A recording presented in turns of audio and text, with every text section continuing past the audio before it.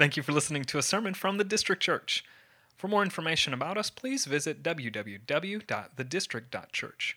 Additionally, if any of our sermons have brought encouragement to you, would you please let us know by emailing us at info@thedistrict.church. Good morning, everyone. My name is Dwayne, one of the pastors here at the District. It's good to see you this morning, and just want to say thank you for last week for hanging in there. I think I went for an hour and 5 minutes, but I just kind of chalked that up to not doing this for about 7 weeks. So I'm not really apologizing for it, but just saying thank you for hanging in there. Hopefully today will not go that long. But eager to get into God's Word and just open it up and see what He has for us today in the midst of everything that's going on. And so this is our last of 2 standalone sermons before next week. We're going to be diving into the book of Colossians and just walking through Colossians. And as we've prayed through that study, and the reason why we're choosing that book is because the context of the church in Colossae was kind of this idea of syncretism. There were hundreds, if not thousands, of worldviews coming into a city and kind of shifting and changing up the makeup of what they believed in that city to be true and to be right and to be moral, and how they would ultimately live out their lives on a day in and day out basis. And so what the Apostle Paul did was wrote a letter to the church in Colossae in order to provide for them a foundation for how they are to anchor themselves in a society and culture of relativism. Whatever you feel is right and whatever you think is good and whatever you think should be moral is how you should live your life. And so instead of that kind of being what defined for them their culture, he's providing for them a foundation in the preeminence of Christ, and how Christ is the foundation, how Christ not only created them, but sustains them and provides for them everything that they need, how He also is the way. And so not only is He the way for us to get to heaven, but He is also the way in which we are to live out our lives on a day in and day out basis. And so Christ is preeminent. And so you have to have that foundation to where Christ is literally the standard by which we measure anything and everything. And therefore, that is what ultimately dictates how our culture should function and relate with one another and encourage one another and build one another up into Christ rather than what we think should be our moral standard. And so we want to walk through that again because our culture is so just shifting right now in so many areas. And I'm not going to get into that because, again, we're going to be hitting that very, very hard throughout the study of Colossians. So I'm excited to jump into that, but that's where we're going to be going over the next several months until we get to Advent in December. Today, what I want to look at is I was really asking the question this week. The first question was, well, what do I preach on? I actually don't like standalone sermons because it's just so subjective. It's just so, I like being anchored to the Word of God verse by verse because that tells me what to preach rather than this where it's like, man, how am I feeling today? All right, let's go with that. So I was kind of asking that question, what should I preach this week? And even asking some other people, hey, what would you like me to preach on this week? And where we ultimately ended up landing was not providing a sermon that's going to bring you comfort in the midst of everything that's going on around us, but rather providing you a sermon that's going to bring comfort to those around you based on how you react to what's going on with everything right now. And what I ultimately mean by that is the way I titled this sermon, and I usually don't actually title sermons, but love your enemies more than yourself. Love your enemies more than yourself. You've heard the scriptures, love your neighbor as yourself. And that one's a little bit easier because we can kind of define what our neighbor is. And so we'll refer to our neighbors as the people who are now sitting 6 feet away from us in this room. We'll define neighbors as the person who's literally right next to us where we live. We'll define neighbors as co-workers. But what we tend to do in those environments is we will gravitate towards neighbors who are most like us, who agree most with us, who have a worldview that is defined similar to our worldview, and then we'll choose to do life with them. We'll choose to engage with them. We'll choose to spend our time with them because they're the least argumentative. They're the least hostile. They're the least ones that are going to debate us regarding any type of situation or circumstance that we're going through. And so what I wanted to do today was look at a couple of scriptures that are not only going to encourage you to engage those who are very different than you or believe different than you, think different than you do, but also how we are to go about engaging them in such a way that it's actually countercultural to everything that we're being told right now on how to engage with someone when we disagree with them. And so that's what I want to look at. So if you've got your Bibles, either open them up or turn them on to Luke chapter 6. We're going to be in verses 27 through 36. Luke chapter 6, verses 27 through 36.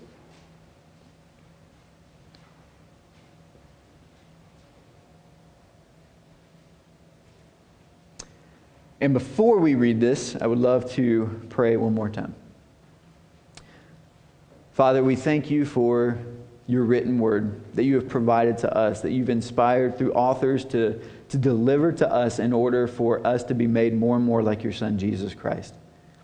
And I pray, God, that as we open up your word right now and as we read your word, we know that your Son, Jesus, has sent the Holy Spirit to guide us in understanding the truth, to inspire our hearts and our minds, and to actually provide for us not only the understanding, but the strength to apply this word to our daily lives, so that as we engage with those around us, whether they are in the church or not in the church, whether they're in the family of God or not in the family of God, whoever they might be, that they would see a countercultural way of living that is loving and full of truth. So, Father, I pray for that as we walk through this and as we read these scriptures and study them, that you would inspire us and that you would change us and that you would transform us more and more to be like Jesus. For it's in his beautiful name that we pray. Amen. Starting in verse 27. I'm just going to read through the whole thing here. But I say to you who hear, love your enemies. Do good to those who hate you. Bless those who curse you. Pray for those who abuse you. And from one who takes away your cloak, do not withhold your tunic either. Give to everyone who begs from you, and from one who takes away your goods, do not demand them back. And as you wish that others would do to you, do so to them. If you love those who love you, what benefit is that to you? For even sinners love those who love them. And if you do good to those who do good to you, what benefit is that to you? For even sinners do the same. And if you lend to those from whom you expect to receive, what credit is that to you? Even sinners lend to sinners to get back the same amount. But love your enemies and do good and lend, expecting nothing in return, and your reward will be great, and you will be sons of the Most High. For he is kind to the ungrateful and the evil. Be merciful, even as your Father is merciful. So the first thing that we see in this passage, verse 27, is, I say to you who hear.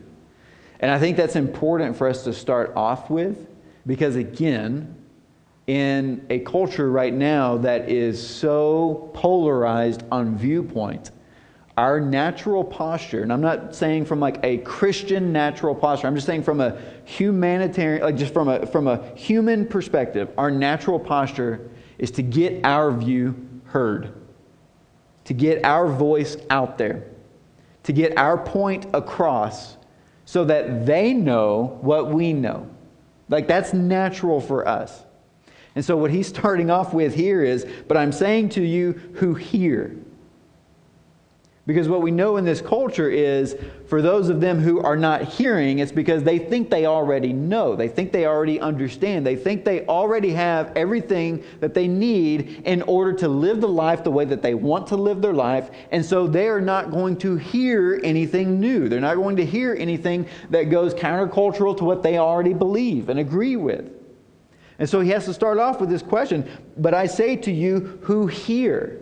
Are you willing to listen? Are you willing to contemplate that your way of living or your way of pursuing or your way of speaking and engaging those around you might be wrong? Are you willing to hear? And if you're willing to hear, then I want you to live out these ramifications of how God ultimately has engaged with us. Because that's all he's doing here is he's unpacking practical examples of a theological view of God engaging humanity. Because as we know in Romans 5, while we were yet what? Sinners, Christ died for us. While we were enemies of God, he sent his son Jesus to us. And so this is just practically showing some examples of what God has done for humanity. How he has engaged us, just as it says at the end of this, be merciful even as your Father is merciful. And what we know regarding that is that God not only pursues but engages everyone in all of the world, whether they are believers or non-believers. So this is telling us that we should not create as Christians a subculture of Christianity, that we are the only ones that we are going to engage with, do life with, interact with, agree with, that those are the only ones that we're going to literally invest and spend our time with. He's breaking down those barriers to show us that if that were the case, then Christ would have never left heaven and entered into the world. He would have never left the culture or the culture of angels to enter into the culture of sinners. He would have never have done that. But that's exactly what he did in order to come to love his enemies and to do good to those who hate him. To bless those who cursed him. To pray for those who abused him. I mean, you can think through. I picture the cross, and I'm seeing Jesus nail every single one of those, one after another. I mean, what was he doing? He's literally praying for those who are abusing him on the cross. To the one who strikes you on the cheek, offer the other also. Did Jesus retaliate when they were abusing him and torturing him? No. So he's providing for us this way in which we are to engage the world in such a way that we are not necessarily of it. It reveals something of the way that God is. For we know in Matthew 5:45, he makes his sun rise on the evil and on the good, and he sends rain on the just and on the unjust. We know in Psalm 103, verse 10, he does not deal with us according to our sins, nor repay us according to our iniquities. He's pursuing us regardless of us, despite us. And therefore we see in Ephesians 4:32, the command, be kind to one another, tender-hearted, forgiving one another, as God in Christ forgave you. We're to engage others as he has engaged us, which was at our worst. Like we forget that a lot of times. We forget that when you met Jesus, it was at your worst. It wasn't because you went on some type of 10-step program on how to become a better person in order for God to then see you as clean and then allow you into the family. Like that's not what he did. It wasn't because you learned all the Christianese and you know when to raise your hands or when not to raise your hands or how to pray like others pray. It's not because of all of those things. He met you at your worst when you knew nothing about him, and the gospel was preached and proclaimed to you, whether through someone telling you or you hearing it in a sermon or through a song or whatever it looked like. The gospel was preached and proclaimed to you, and in that moment, at your worst, you saw, in an understanding of your soul and your spirit and your mind and your heart, you saw Jesus for who he is, and you saw yourself for who you are. And I am a sinner, and I am in desperate need of a Savior. I'm in desperate need of someone to forgive me for all the things that I've done that I cannot forgive myself of, and that no one else can forgive me of. My parents can't forgive me of this. My spouse can't forgive me of this. My children won't forgive me of this. My friends won't forgive me of this. No one has the power to get rid of all the filth that I have. But yet Jesus pursued me in that place, found me there, and saved me by His good news. By His life, His death, and His resurrection. That's what He did. And He's providing that for us. He pursued us in that place. And therefore, by nature then, as Christians, little Christs, we are to not be countercultural to Jesus where, okay, let me just bring in these 12 guys. I'm just going to hang out with these 12 guys for 3 years. And that's literally all I'm going to do. Is that all He did? No. There's a great book out there, Friend with Sinners, that literally looks at all of the passages of Scripture where Jesus was accused of being with sinners. He was accused of eating too much as a glutton. He was accused of drinking too much as a drunkard. He was accused of being with prostitutes. He was accused of being with tax collectors. He was just accused of literally being guilty by association with those whom he was hanging out with. But why was he hanging out with them? Because as he says himself, I've come not to seek those who are righteous, but I've come to seek those who are lost. I've come to save those who are lost. Those who are healthy don't need a doctor, so I've come for the sick. And the reason why I'm giving quotations for those is the Pharisees in that day believed that they were righteous because of their works. They believed that they were healthy because of their worldview. They believed that they were the ones who earned God's favor. And yet Jesus is looking at them and saying, well, if you think you're good, then I'm going to go over here. And I'm going to go and pursue and engage with those who are not. Now that doesn't mean that He's never shared the gospel with the Pharisees. He did. He preached and proclaimed to them the good news as well. Were they willing to hear? Don't know. Some were, some weren't. But what we do know is time after time again, He pursued those that were marginalized. He pursued those who we would look at today and be like, man, if I invited them over to my house, it's not going to be a good example for my children.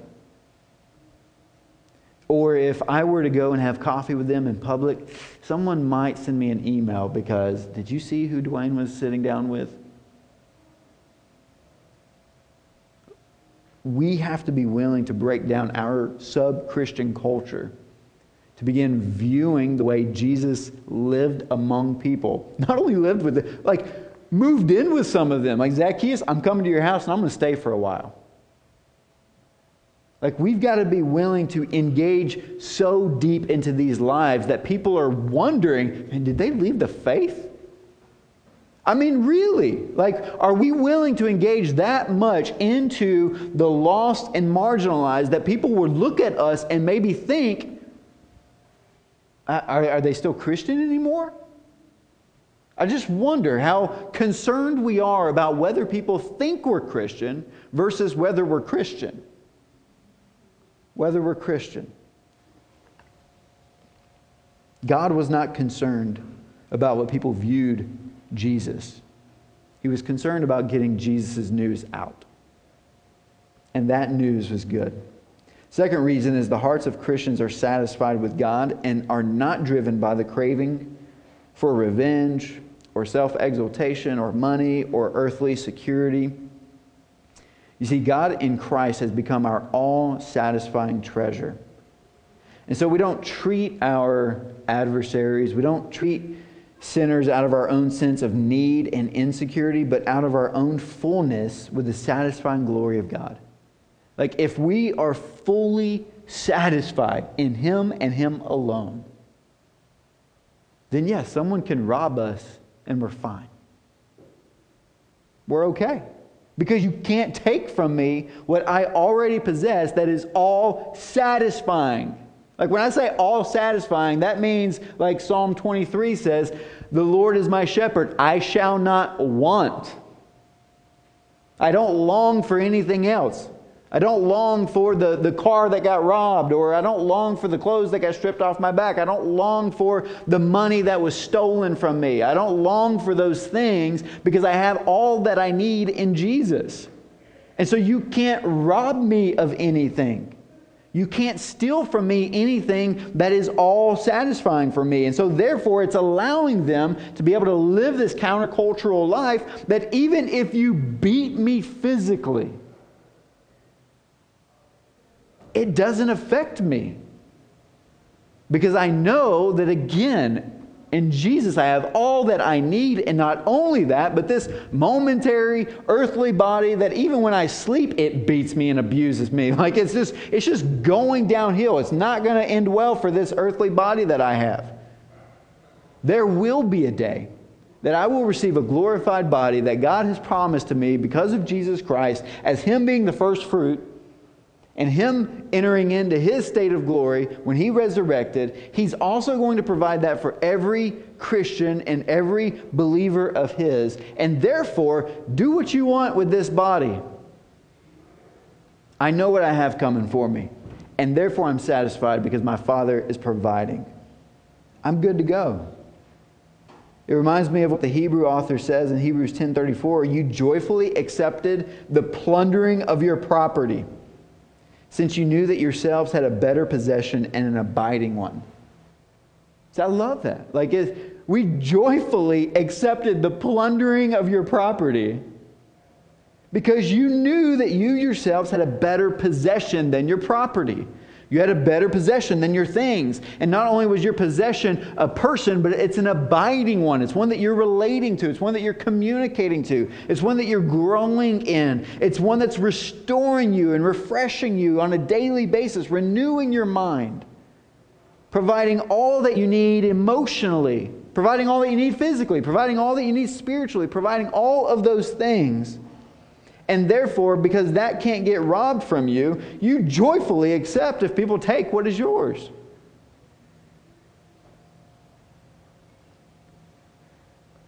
You see, what takes away the compulsion of revenge is our deep confidence that this world is not our home and that God is our utterly sure and all-satisfying reward. We know that we have a better possession. So on both these reasons for loving our enemy, we see the main thing. God is shown to be who He really is, a merciful God, one who pursues enemies rather than engaging revenge on them. And we also know that we are satisfied in Him and Him alone. Full satisfaction in Him. The power to be merciful is that we have been satisfied with God's mercy toward us. And we're satisfied with His mercy towards us. That frees us to be merciful to those around us. And this practice, this theology, is countercultural to our current societal norms, is it not? Like, when was the last time you were able to disagree with someone and it not get awkward, argumentative, or maybe even hostile? I mean, think about it. When was the last time that you were able to sit down with someone and have a disagreement and then be like, man, I love you. Let's do this again next Tuesday. They unfriend you, block you. I mean, you're done with. We cannot figure out how to relate because we disagree with one another. That's our cultural, societal norm right now. And if you don't have the ability to unfriend or block someone, then Facebook's going to do it for you. They'll just start silencing you and however they want because you disagree with a policy. We don't know how to disagree anymore. That's why I believe it's necessary for the church to respond in a way that is countercultural so that we can show that there's a way to disagree that is loving, that is merciful. And so I've got just 4 little kind of practical things that I think are good for us on how to be able to do this. One is countercultural sacrifice. At a time when self-idolatry is just being exposed in ugly ways, the church has an opportunity to model love that places the interest of others above self. Countercultural sacrifice. How can I sacrifice my interests in order to consider the interests of others. And one of the best ways to do that is when you're in a debate, when you're in an argument, when you're seeing a headline, whatever it is, usually whatever the headline is not the issue. There's a deeper rooted issue that we should consider. Why is this headline out there? Why is this person screaming this, yelling this? Why are they crying out for this? There's a much deeper embedded issue that is what we should pursue and consider, so that we're considering the interest of others rather than us trying to respond to the headline based on our own comfort level or our own interests, and then we actually never meet where we should meet. Take the woman at the well, for example, who had 5 husbands. She's sleeping around as a prostitute. That would be the headline. But there was a deeper rooted issue there. Jesus knew how to get to the deeper rooted issue. And he went to the idea of water. You're thirsting for something that will never satisfy. Are we willing to get to the water issues rather than looking at the deeper or looking at the surface level sin that is being committed? I think we also need countercultural humility.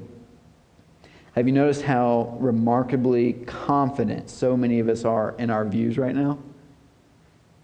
I mean, everyone, like polarized, both sides of it, are experts on COVID. They're experts on social injustices. They're experts on Jumanji. They're experts on literally anything and everything. And there's no humility. There's no let me hear your side. Let me listen. Give me the resources that have led you to your conclusion. I would love to read those as well. Would you be willing to read my resources that have led me to my conclusion? And then can we get all of those resources out on the table and discuss them and see if there's something there for us to both consider that is true? When was the last time that happened? I mean, it's absolutely not happening right now in a bipartisan political just frenzy. But it's also not happening even in something simple to wear masks or not to wear masks. Because we just get so like, how dare you take my freedom? And then on the other side, how dare you kill someone by not wearing a mask? Like we're just so one side or the other, but that we're not willing to just have a conversation.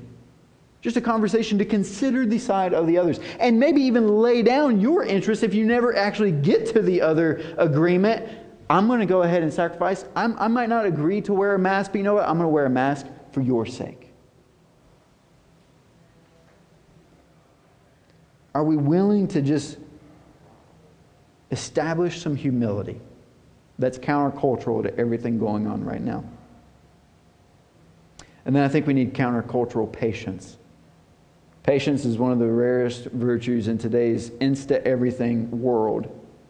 And yet patience has rarely been more needed, as many of us are just antsy right now. We're just antsy. We can't wait for things to get back to normalcy when there's actually never really been a normalcy. Just like I said earlier, the funny thing is every commercial starts off with, in these uncertain times, as if times were certain. Like nothing's ever been certain. That's what I love about Ecclesiastes. Is like there's a season for everything. There's a time to mourn and a time to laugh. And guess what? You don't know when those seasons come and go. You just don't know what tomorrow will hold. It's not certain. It's not guaranteed. Nothing's guaranteed. And so because of that, we need patience more than ever. But yet right now, everything's trying to run 100 miles an hour in order to get our agendas into play so that everything functions.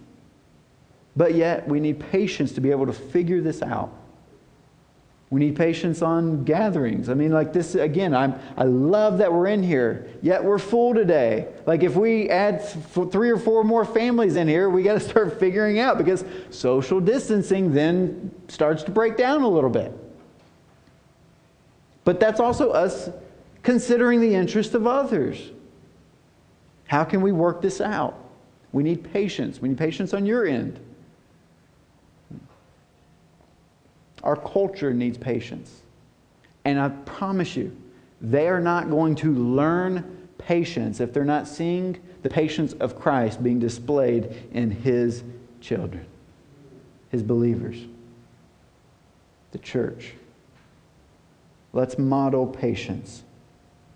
And then the last one is countercultural nuance.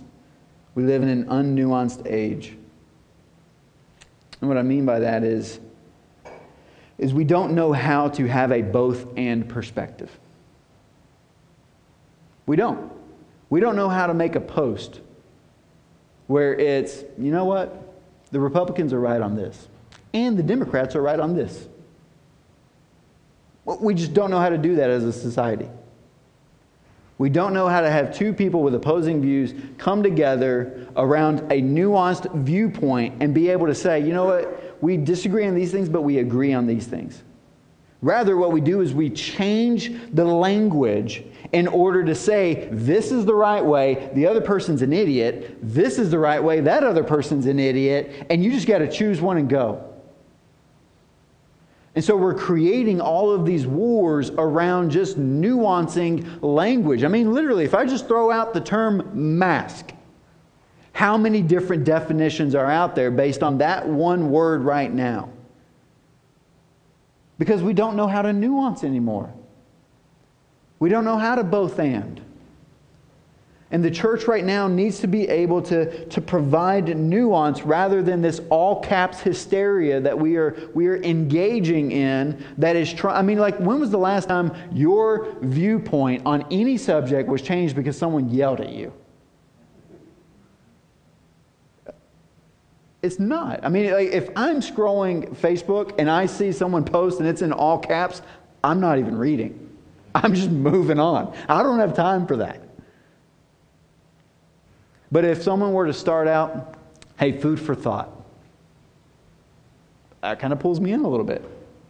I want to consider this. I want to think about this. I want to pray about this. I want to go to Scripture and see what God's Word has to say regarding this topic. And then I want to start to form an opinion rather than jumping to my natural opinion that might be wrong. Like, just because I'm a Christian doesn't mean I'm going to be right on every opinion that's brought to me. I need to think through it. I need to process it. I need to study. I need to research. And then be able to form a thought. It means we can be skeptical of some aspects of what's going on in our country without resorting to outrageous conspiracy theories. We can be cautious while at the same time being creative in how we are being reverent and showing honor for those around us. This isn't just blindly saying, okay, truth is relative, so let's just kind of nuance it and figure out how we can make everything sound good. That's not what I'm saying. What I'm saying is, are we willing to be able to listen and hear and research and study and actually form biblically grounded views regarding the situations that are going on, the circumstances that are around us, the people that are next to us. Of course, there are some things Christians should not be nuanced about.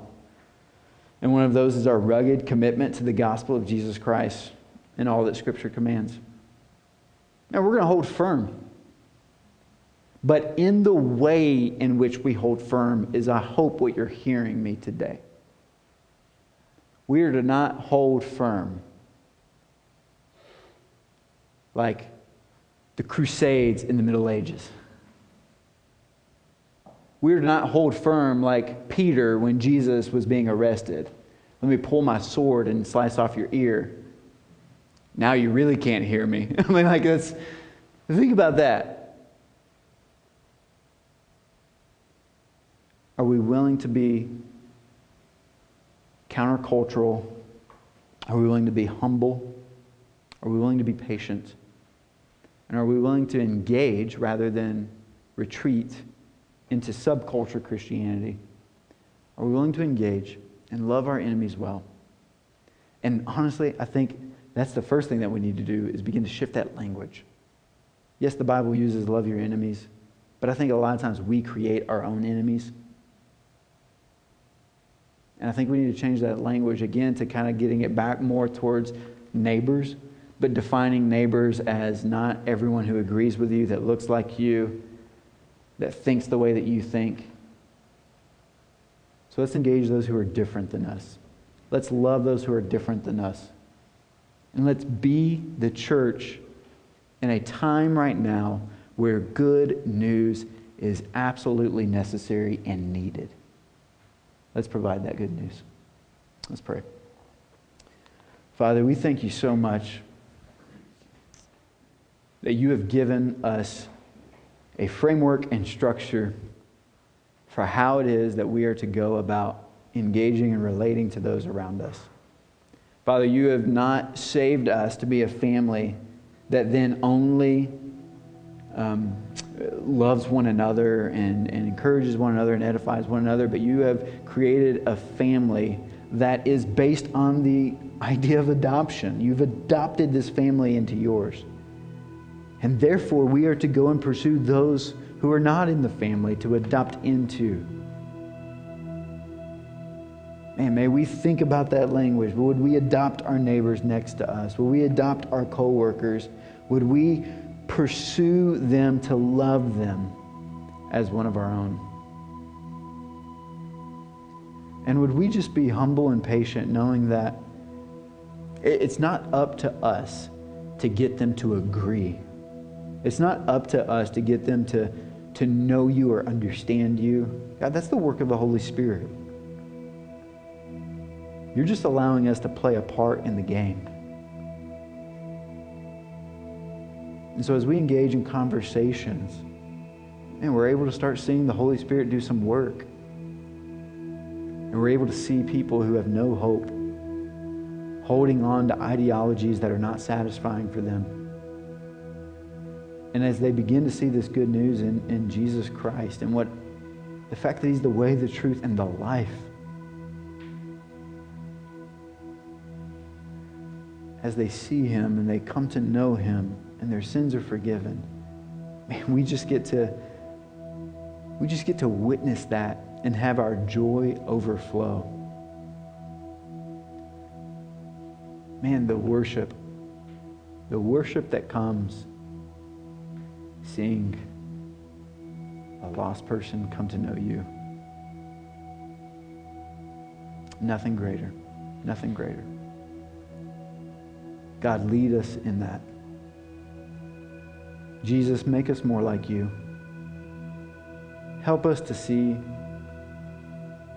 the woman at the well. Help us to see Zacchaeus standing up in the tree. Help us to see the lame beggars sitting at the gates. Help us to see the Pharisees who grumble against us. Help us to see them so that we can provide your good news. For it's in your name we pray. Amen. We finish each of our services out with communion. And I know that we have more people in this room right now than we do cups on the ground because we ran out. So what I'm first going to do is, if you're on our leadership team and you have a cup underneath you, go ahead and pass that around to someone else. And if we run out, again, patience. Thank you for allowing some patience for us. We will have more next week. But we come to this time of communion, and we just remember, this is Jesus. This is Jesus doing exactly what we talked about today. This is Him pursuing enemies. This is Him pursuing those who are sinners. And not just looking at the sinners and saying, figure it out. This is him coming to them and saying, you know what? This is what you deserve. It's the way God set it up. This is what you deserve. You deserve punishment. You deserve death. But because I'm considering your interests, I'm going to take your death and your penalty, your judgment. I'm going to take it and I'm going to place it on myself so that that can be removed from you. And then I'm going to give you my interest. I'm going to give you my righteousness and my holiness. Martin Luther calls that the great exchange. This is what he did, and this is what we celebrate through communion, is the breaking of his body and the shedding of his blood in order for us to be forgiven of our sins and brought into the family of God and then granted righteousness and holiness that we get to grow in on a daily basis in our sanctification. And it's through that ultimately provides for us the strength that we need to live out what we just talked about today. So this is a time for us to thank Jesus for his sacrifice. Countercultural sacrifice. It's exactly what he did, and that's what we get to live out, and that's what we get to worship today. So as we partake of communion, as you eat that little wafer and as you drink this juice, we're remembering his body broken and his blood shed. So let's go ahead and worship him now as we partake together. Thank you for listening to a sermon from the District Church. For more information about us, please visit www.thedistrict.church. Additionally, if any of our sermons have brought encouragement to you, would you please let us know by emailing us at info@thedistrict.church.